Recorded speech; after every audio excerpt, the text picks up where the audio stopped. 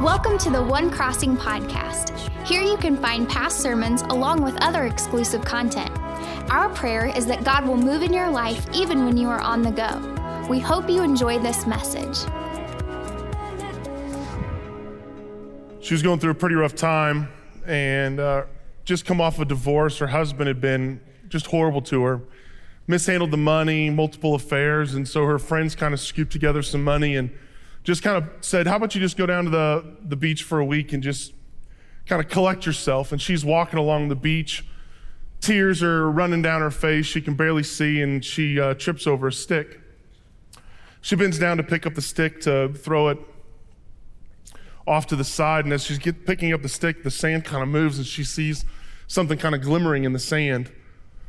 She reaches down to pick it up, and as she picks it up, she realizes it's a lamp. She rubs it, and out pops a genie.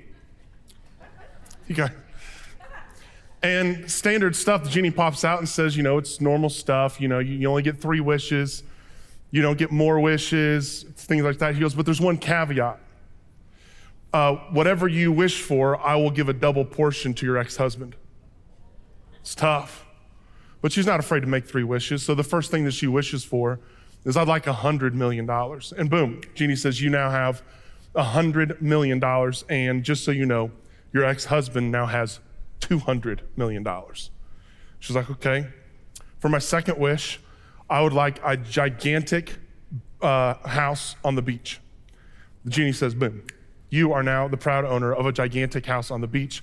I also need to inform you that your ex-husband has 2 gigantic houses on the beach. He says, now that's 2 wishes. You have 1 final wish. What is your final wish gonna be?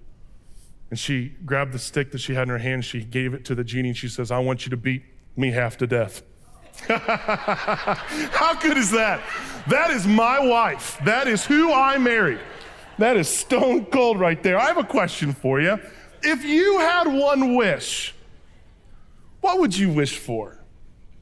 1 wish for your marriage, 1 wish for your family, 1 wish for your business, 1 wish to heal this nation. If you had one wish, what would you wish for? I want you to take a second, whether you're at one of our different locations or whether you're watching online, turn to your neighbor or type in the chat, tell them, if you had 1 wish, what would you wish for? Go ahead, tell somebody. What would it be?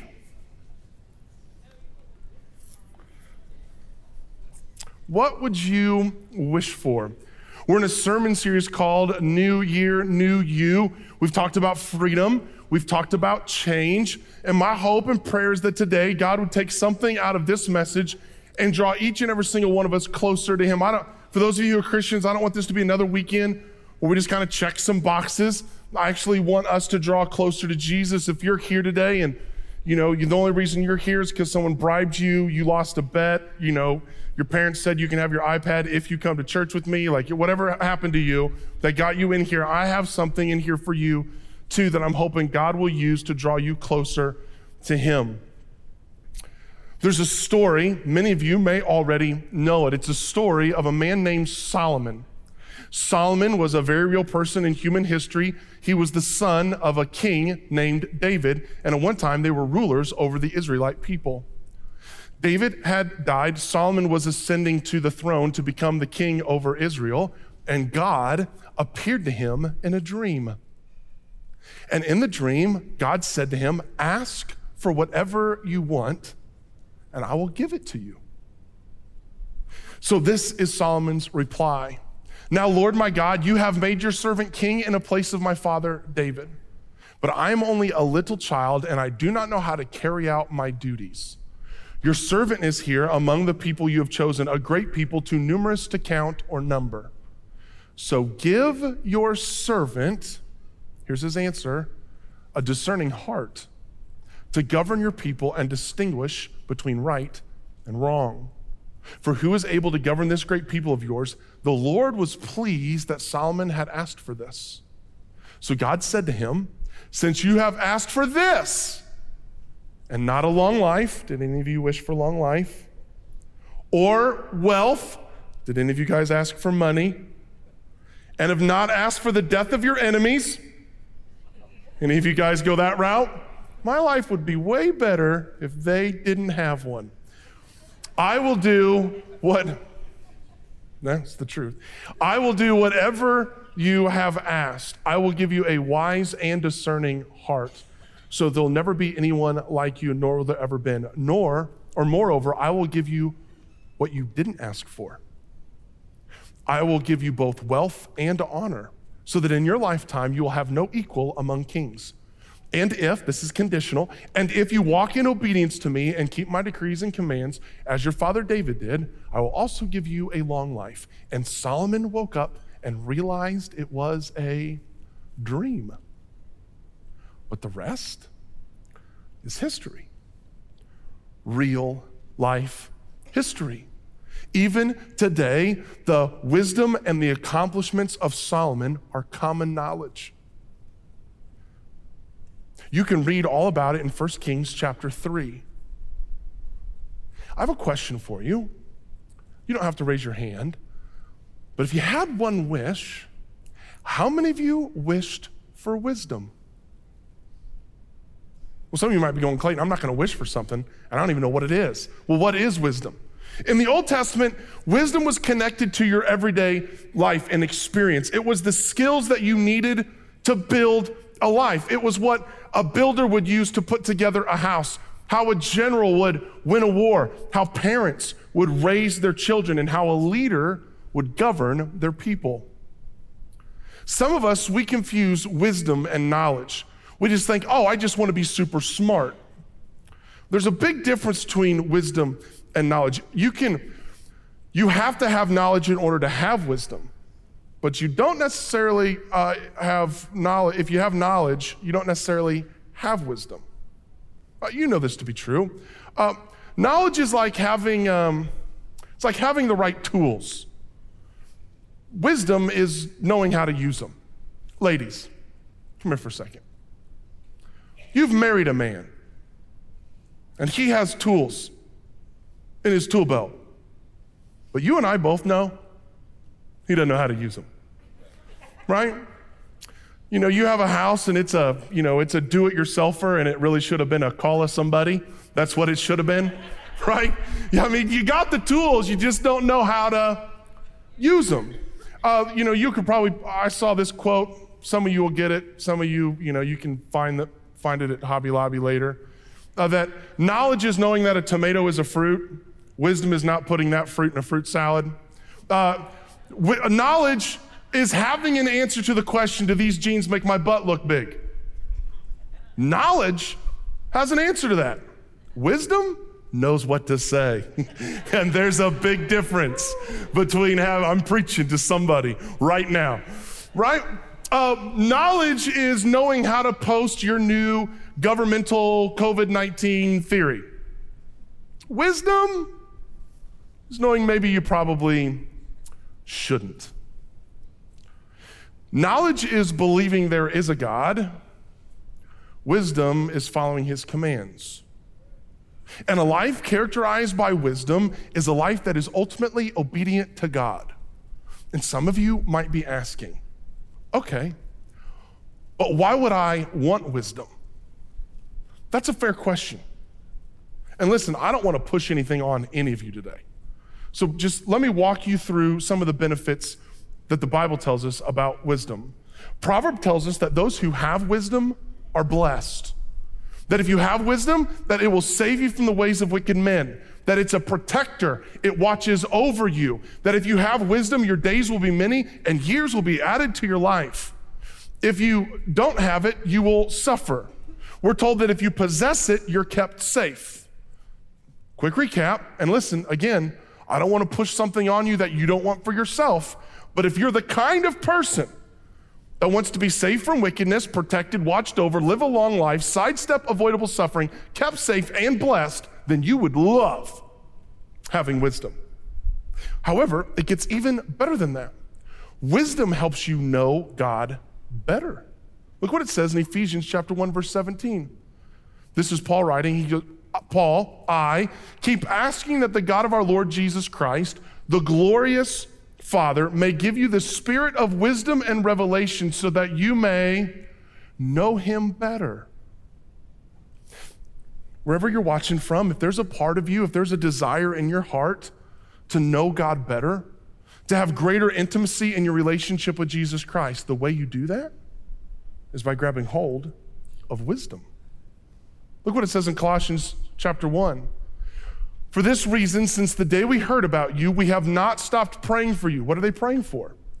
We continually ask God to fill you with the knowledge of his will. How do I get the knowledge? Through all the wisdom and understanding that the Spirit gives, so that you may live a life worthy of the Lord and please him in every way, bearing fruit in every good work, growing in the knowledge of God, being strengthened with all power according to his glorious might, so that you may have great endurance and patience, and giving joyful thanks to the Father who has qualified you to share in the inheritance of his holy people in the kingdom of light.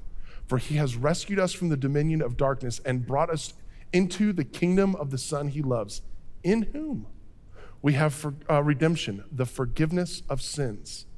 Again, I don't want to push anything on anybody, but if you're the kind of person that wants to live a life worthy of God, if you want to please God, if you want to bear fruit as you grow in the knowledge of him, if you want to be strengthened by the very strength of God, the kind of strength that gives you unending endurance, unlimited patience, and produces heavenly joy, then you will find it on the pathway of wisdom. If you want to have the truth that you've been qualified by Jesus, if you want to bask in the glory of the fact that you've been rescued from the dominion of darkness, if you want to have cemented in your mind and in your heart that you have been redeemed, that your sins are forgiven, you will find it whenever you find wisdom. Maybe you're the kind of person that wants to have a positive impact on the world. You're the kind of person that wants to point people to Jesus. The way you do that is through wisdom. And God's desire is for every Christian to do that. Look at what he says in Deuteronomy chapter 4. See, I have taught you decrees and laws as the Lord my God commanded me, so that you may follow them in the land you are entering to take possession of it. Observe them carefully. By observing the things of God, this will show your wisdom and understanding to the nations, who will hear about these decrees and say, surely this great nation is a wise and understanding people. The result would be that people would pay attention to you and me, and they would see that God's decrees are good, and that they would be drawn into a relationship with God because of what they saw revealed in you and I. Notice the active part of wisdom, that it is, you have to do it. You have to take the knowledge and you have to do something with it, and that's where wisdom puts its legs on. It's how you walk out wisdom. Observing these decrees carefully, doing the things of God, will demonstrate your wisdom and my wisdom to a watching world. But this is where so many of us mess up. We were doing some work at our house, and because I am not a do-it-yourselfer, I had to call somebody. And the plumbers were there working on our house, and they were fixing something in the bathroom. And I, anytime I have an opportunity to, talk to somebody about coming to our church, I started talking to him. And I usually have all kinds of silly questions I start with. This time I just said, so do you believe in God? And he said, yeah, of course. How could you not? I'm like, this is fantastic. I said, well, where do you go to church? He goes, I don't. I said, okay. Why is that? He goes, well, I just kind of do my own thing. I'm like, but there's a God. Oh yeah. But you're just kind of doing your own thing. Yeah, I just kind of connect with him out and about. And I go, well, what's he been saying? I feel like it's a fair question. He goes, what do you mean? I go, well, you said you connect with him when you're just out and about. So what's he been saying? He goes, I don't know. Really? I said, you don't think that God wants to reveal himself to you, talk to you. Of course you believe there's a God, but you don't think he has a plan for you, that he has things in store for you, that he has a word that's been revealed to you? There's this guy in my house. He has a knowledge of God, but he doesn't have wisdom to follow him. We've got more plumbing problems coming up, so we'll eventually get him to church. My wife just keeps breaking things, so I invite him back over. Okay. Now listen, before we get too judgy, we do the same thing, don't we? I mean, not you, but the person sitting next to you. They do the same thing, don't they? I mean, we know that gossip's wrong, but here we go running our mouth and losing friends. We know better. We just don't have the wisdom to stop. We know that the Bible says, in your anger, don't sin. But here we are facing charges because we reacted instead of responded. We know better. We just didn't have the wisdom. Okay, let me get all the way in your grill. All the way. Come here, come with me. How many of you know that social media only confirms your position? Let me back up. How many of you have had your life completely changed by something you read on social media? Nobody. Okay. How many of you, when you read something on social media, you instantly agree with it or disagree with it? Come on, you can raise your hands. It's safe. I'm not going to be mean yet. Okay. So even though social media has never changed your mind or the life of anybody else that you know, that doesn't keep Christians from posting stupid stuff, does it? It's crazy. We actually, come with me, we actually have people who leave our church because of what people who go to our church post. Now that's dumb on two levels. One, the Crossing has stupid people that go to it. Crazy people. If we only allowed perfect people in here, nobody could come. Listen, if you go to the Crossing, there's people who go to the Crossing who have a Biden thing in their yard, and there's other people who have a Trump one. We have weird people that come to the Crossing. Our problem is we usually hire those people. That's our biggest problem. You pick the biggest, dumbest, we love them, we'll hire them. That's kind of how we operate. Right? So if you're a part of our church, we have crazy people. I just need you to know that in advance. And to be honest with you, I kind of like that because that's the kind of church I would want to be a part of, the church that's for anybody and everybody, even if they are a little crazy. Now, second thing.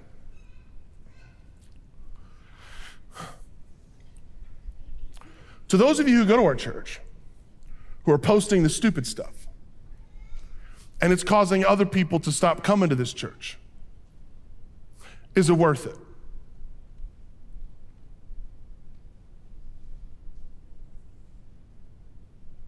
Are you possibly alienating the very people that Jesus is trying to reach? But God, I was trying to make them Republicans. I was trying to make them Christians. But God, I was trying to make them Democrats. I was trying to tell them about my son. I was trying to get them to take their masks off. I was trying to tell them that I love them. I was trying to tell them to put their masks on. I was trying to tell them they're forgiven. Isn't it crazy? That we know the right thing to do, but we lack the wisdom to do it.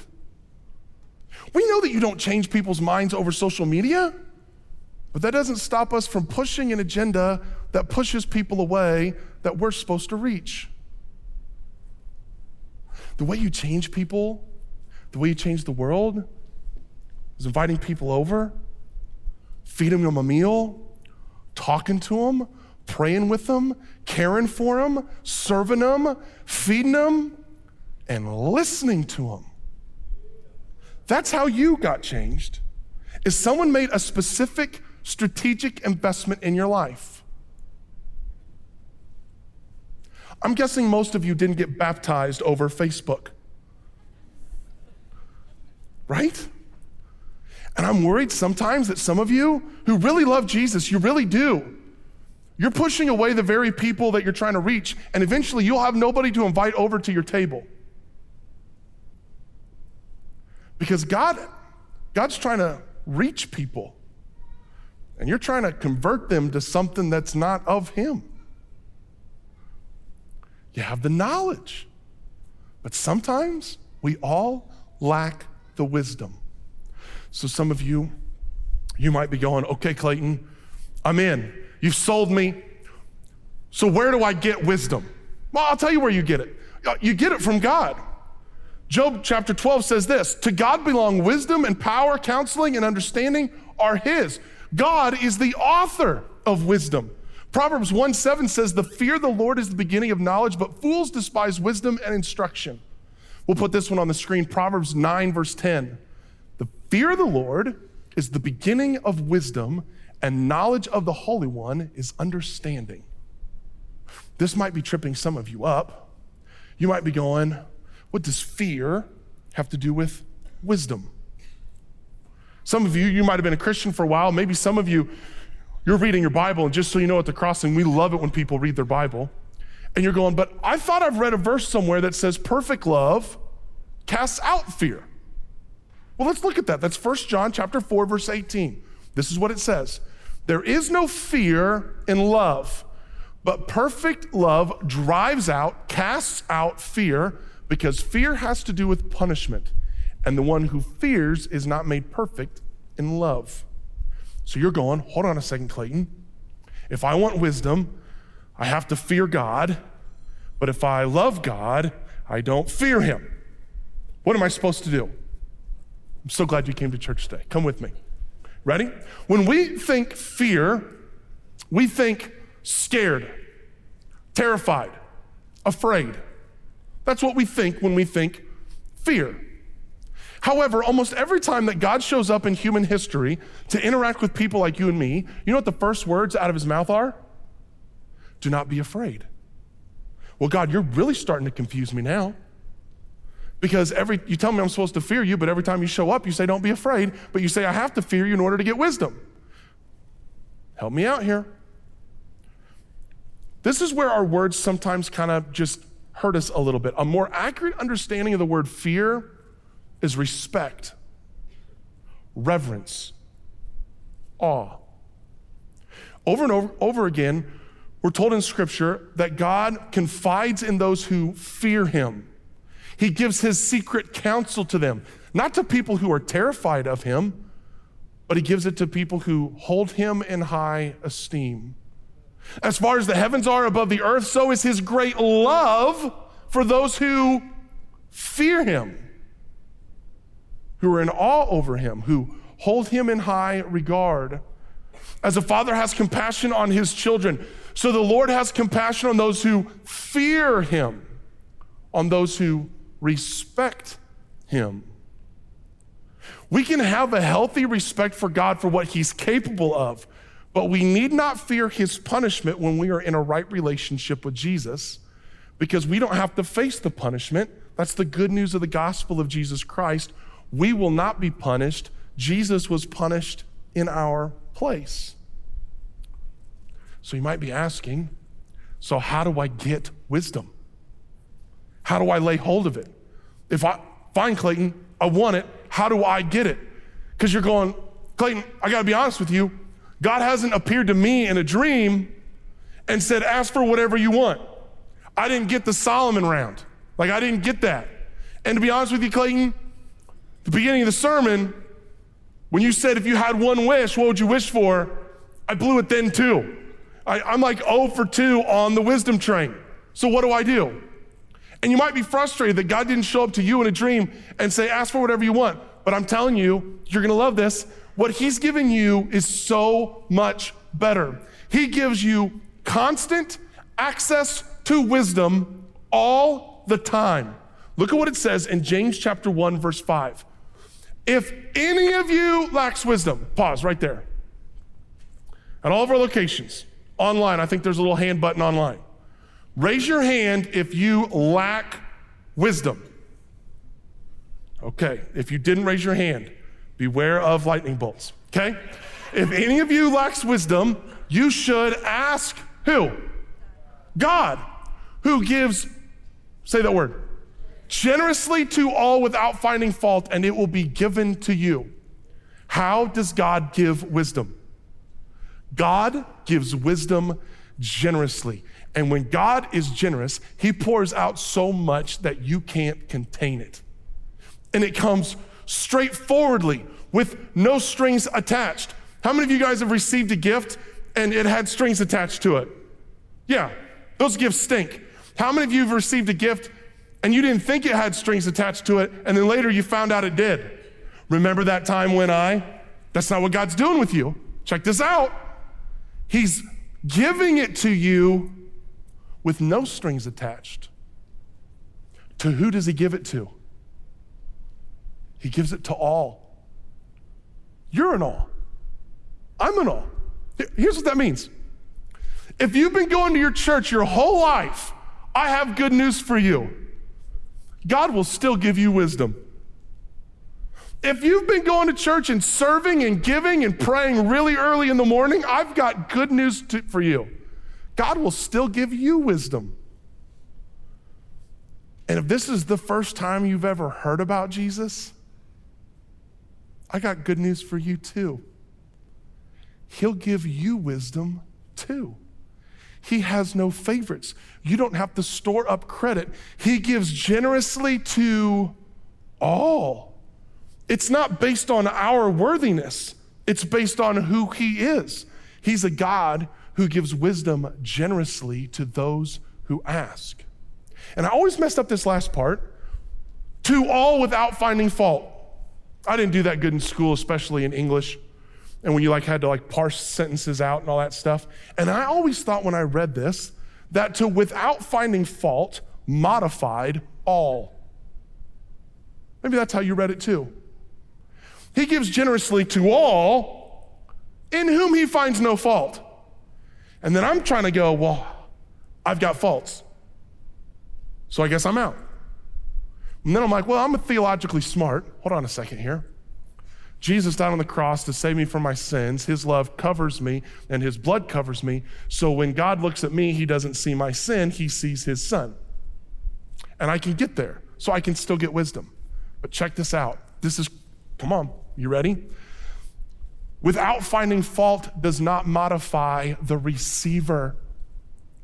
It modifies how the giver gives.